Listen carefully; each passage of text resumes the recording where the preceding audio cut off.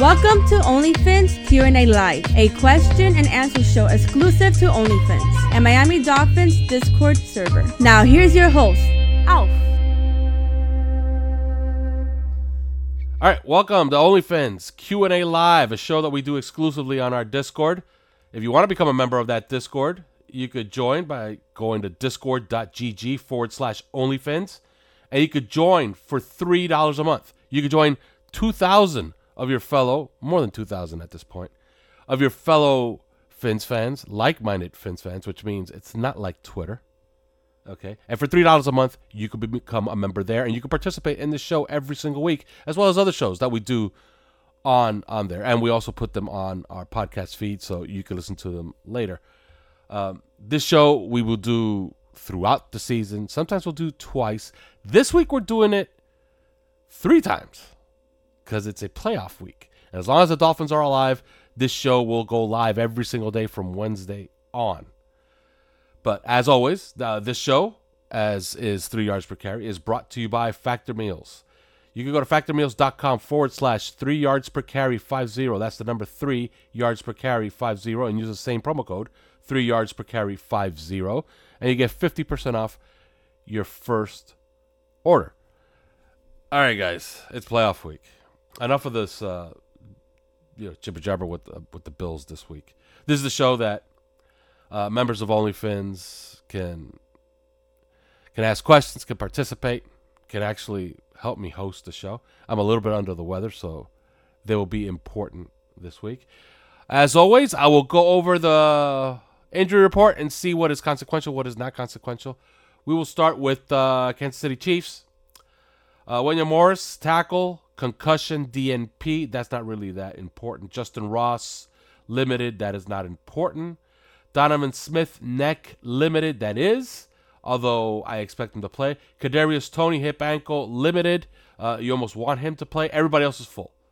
So they have a pretty clean sheet as far as injuries at this point. Dolphins have one consequential one. All right, we're going to go over it. We're going to start with the good news. Jalen Waddle, Jalen Ramsey, Raheem Mostert, Tyreek Hill, Liam Eichenberg, Teron Armstead, Devon Achane. All are limited. I'm telling you right now, it's Wednesday. All are expected to play. Okay? Now, 3 DNPs. Xavier Howard, foot. That's looking unlikely. Javon Holland, DNP. That's one to monitor. He took himself out of the game on Sunday. So that's one to monitor. If he is not right, he probably will not go. He's of the kind that if he doesn't feel 100%, he knows his body, he won't feel like he's able to do his job. He will not play. Now, the one that's really important is this one. Deshaun Elliott, he shows up with a calf injury. He was a DNP today. It was announced he was going to be in the training room for the most part, not on the practice field today. So Deshaun Elliott, that one is consequential. That is the one that you must monitor all week long because he is necessary. He's been a very, very good player for this team this year. As always, this show is for the fans and for our members on OnlyFins, and they get to participate. They get to ask the questions. They get to essentially run this show. So as I bring you up, just identify yourself so that way the audience knows who you are. All right, you're up. Hey, what's going on, Alf? What's going on, everyone? Fins Mechanic. You can find me on Haitian Dolphin on Twitter. Question in regards to the defense. If Elliott can't go, it looks like the combination of Elijah Campbell, and Brandon Jones.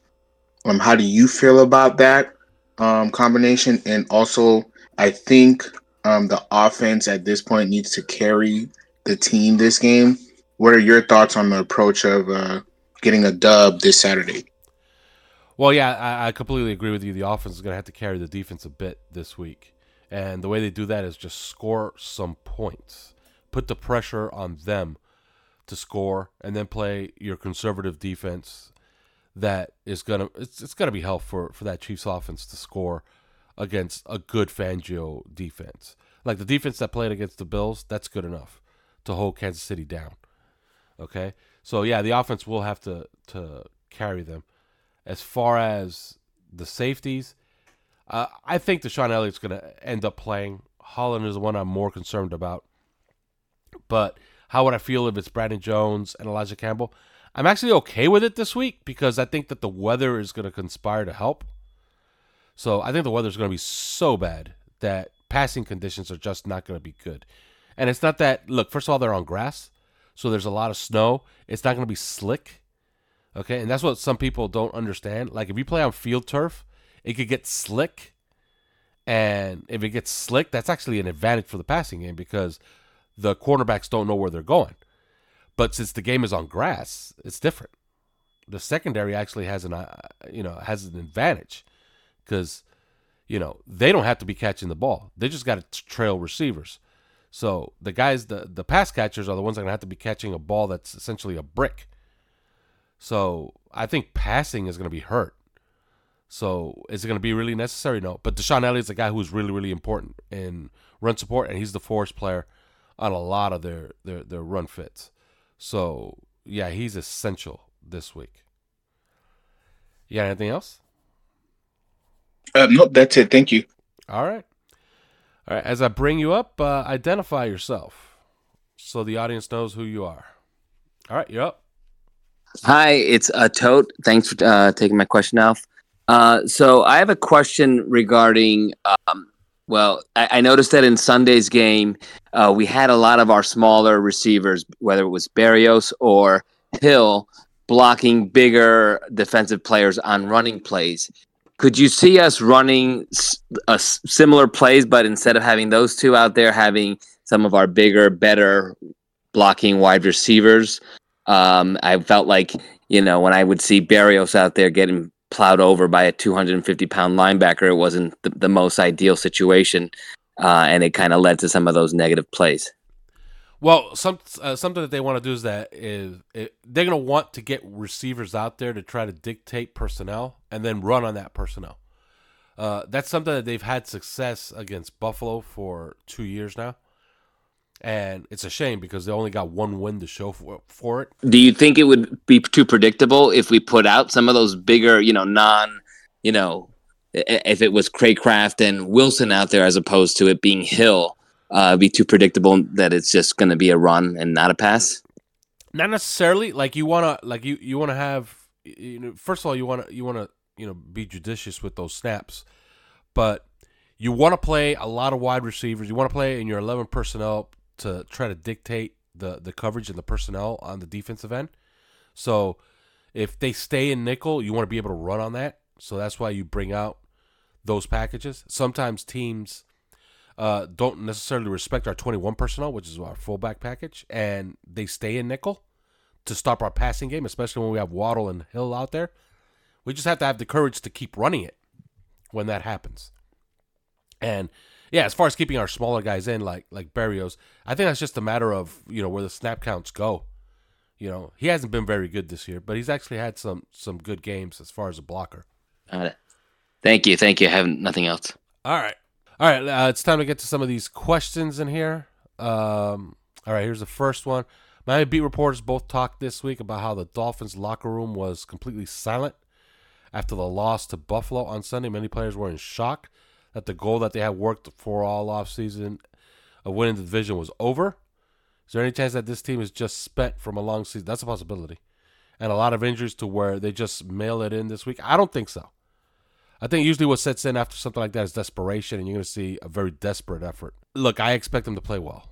And it's not about matchups or anything. Like, I would expect them to play well after such, because this is a team that does bounce back. I thought that they played fine against Buffalo, and that second half was just an unmitigated disaster in so many respects. And a lot of things conspired against them in that game. Injury, not only injury to Van Ginkel and Holland leaving the game early, but mistakes on special teams, on defense, especially on offense, play calling. Like, they did a lot of things. They put a lot of things together to try to lose that game.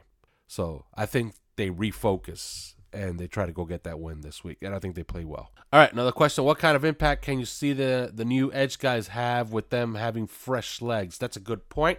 Bruce Irvin and Justin Houston. Look, I expect both of them could be active and playing in their 50 fronts. Those are the easiest for those two guys to play. okay? Because you just play them on the edge, and they have very, very simple responsibilities. They have a flat responsibility, or they have the responsibility of rushing the passer up the field. So here's the good news. The good news is that their 50 personnel is probably their best personnel, because whenever they get Raekwon Davis, Zach Sealer, and Christian Wilkins on the field together, those guys are a force. And if you could get any kind of pressure off the edge, at the time it was with Chubb or Van Ginkel, or Chubb and Phillips, but now it's going to be Justin Houston and Mel Ingram. If you can get any kind of pressure, then that's going to make that personnel grouping, it's going to push it back into the forefront. And I think that that's the personnel grouping you want to play against Kansas City the most. So, yeah, I do expect them to have some type of impact, because I think they could simplify the game plan for them enough. All right, next question. Not an immediate question, but what sort of contract do you see AVG getting this offseason? Someone is paying him decent starter money. Absolutely. Now, he just took this injury, but I don't think it's a big injury, okay? I think he is. Look, I think he's probably out for the playoffs. Even if there was a Super Bowl, I think he might be out for that. So, it's one of those month-long injuries. It's some type of foot injury. They're not completely clear on it. But what are they going to pay him? Man, what is he going to be asking, what is he? Like, what system can he play in? There's certain systems he can play in, certain systems he can't, okay? So that's going to be key. Who is going to have the cap space? Maybe Miami gets lucky, and there just isn't that team out there with the cap space that could fit him into their system. And then they're essentially just bidding against one or two teams, and then they could gauge the market then, But as far as what kind of contract, it's going to be expensive. It's not going to be cheap. Think somewhere, man, and this is a total guess, okay? But 3 years, $24 million, something like that. Half of it guaranteed. Something like that. I think that gets it done. I think you'll have a taker at that. But again, it has to be the right system for him. All right, next question. Besides Crossman, do you see McDaniel doing any other coaching changes? Yeah, I would say so. Okay, look, it's year 2. The operation's better, okay?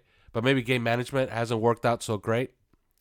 I don't know if they move on from Embry, or they elevate him a little bit and maybe put somebody else in his role. I think on defense, I think Ronaldo Hill and Joe Casper, they'll look at that because the secondary is still not grasping some of those coverages toward the end of the year. That's an issue. So I think that's where you go as far as there. All right, next question. If Tyreek triple dog dares Waddle to lick the flagpole in Kansas City, do you think he'll do it? Yes. Next question. I'll drop a question which I'm sure some will agree with. Is it time to bench Kid or Kohu? You don't have anybody else. So, no, you can't bench Kid or Kohu. Okay? I don't think he's had a great season. But he was asked to do a new thing in a new system. And then not only was he asked to do a new thing in a new system, but then he was told, oh, you know what? Now you're a slot corner. Oh, no, wait a minute. This week you're on the perimeter. So it was a tough year for him, but they asked way too much of him this season.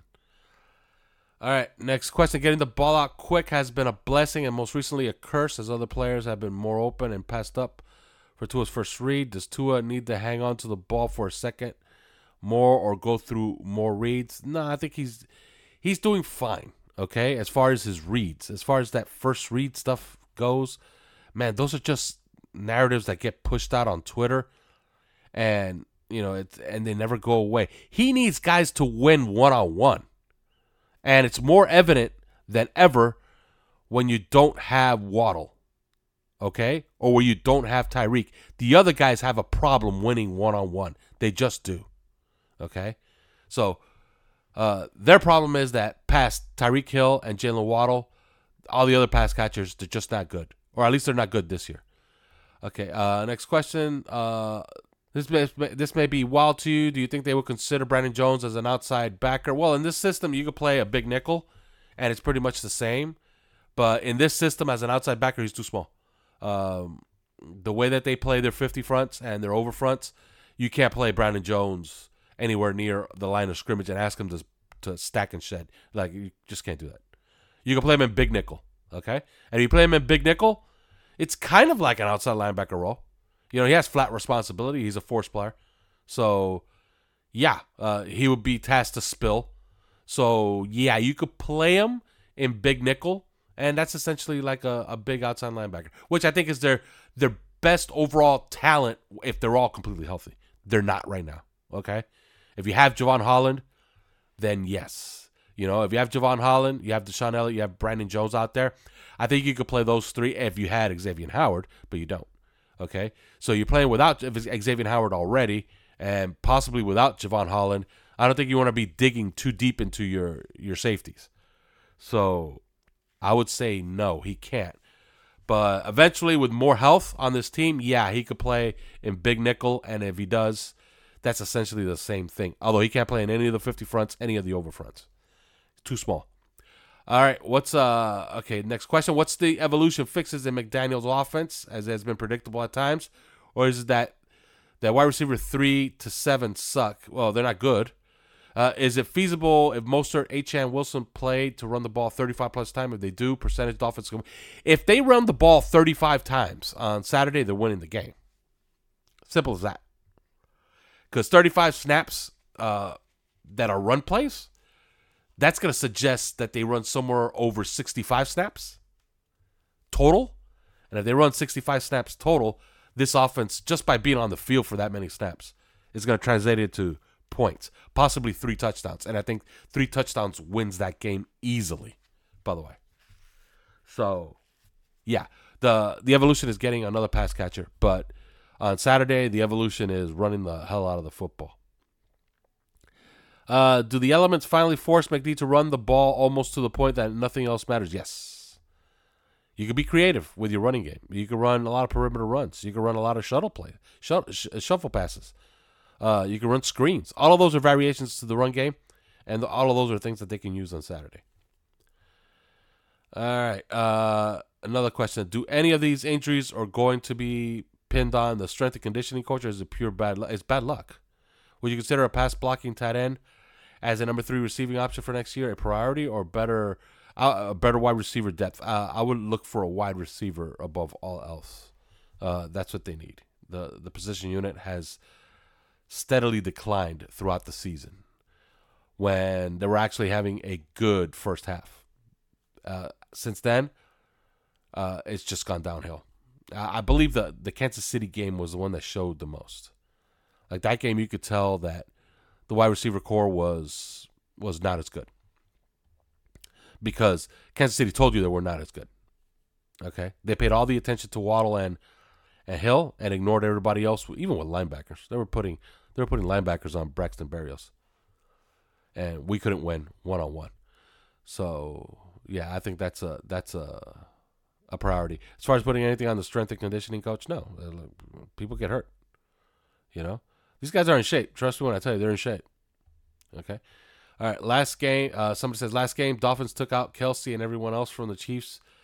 And everyone else from the Chiefs ate from Mahomes' platter. Same strategy this game, or is it stopping Pacheco at all costs? You gotta have something devoted to Kelsey, okay, and Pacheco. I thought Dolphin defense played perfect in that game against Kansas City last time. They pitched a shutout, okay, in the second half. So, yeah, I was very happy with the game plan, whatever that is. Try to emulate it and mold it for whatever evolutions the Kansas City offense has made since then. All right, there's just a couple more. Yeah, somebody mentions the Washington left tackle, number 55, he declared today.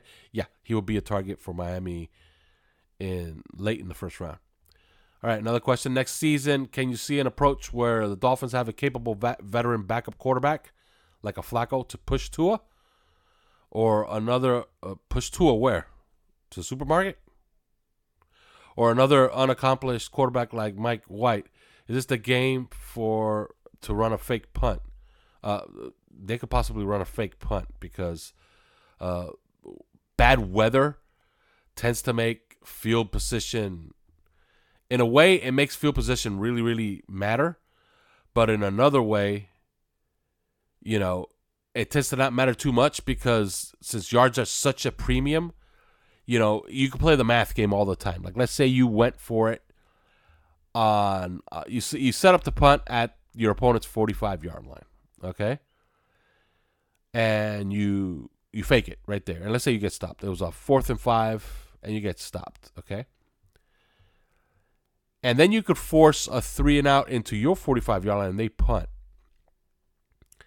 And you get the ball out at the 20. You're talking about 35 yards of field position, but you lost how many plays? Not many.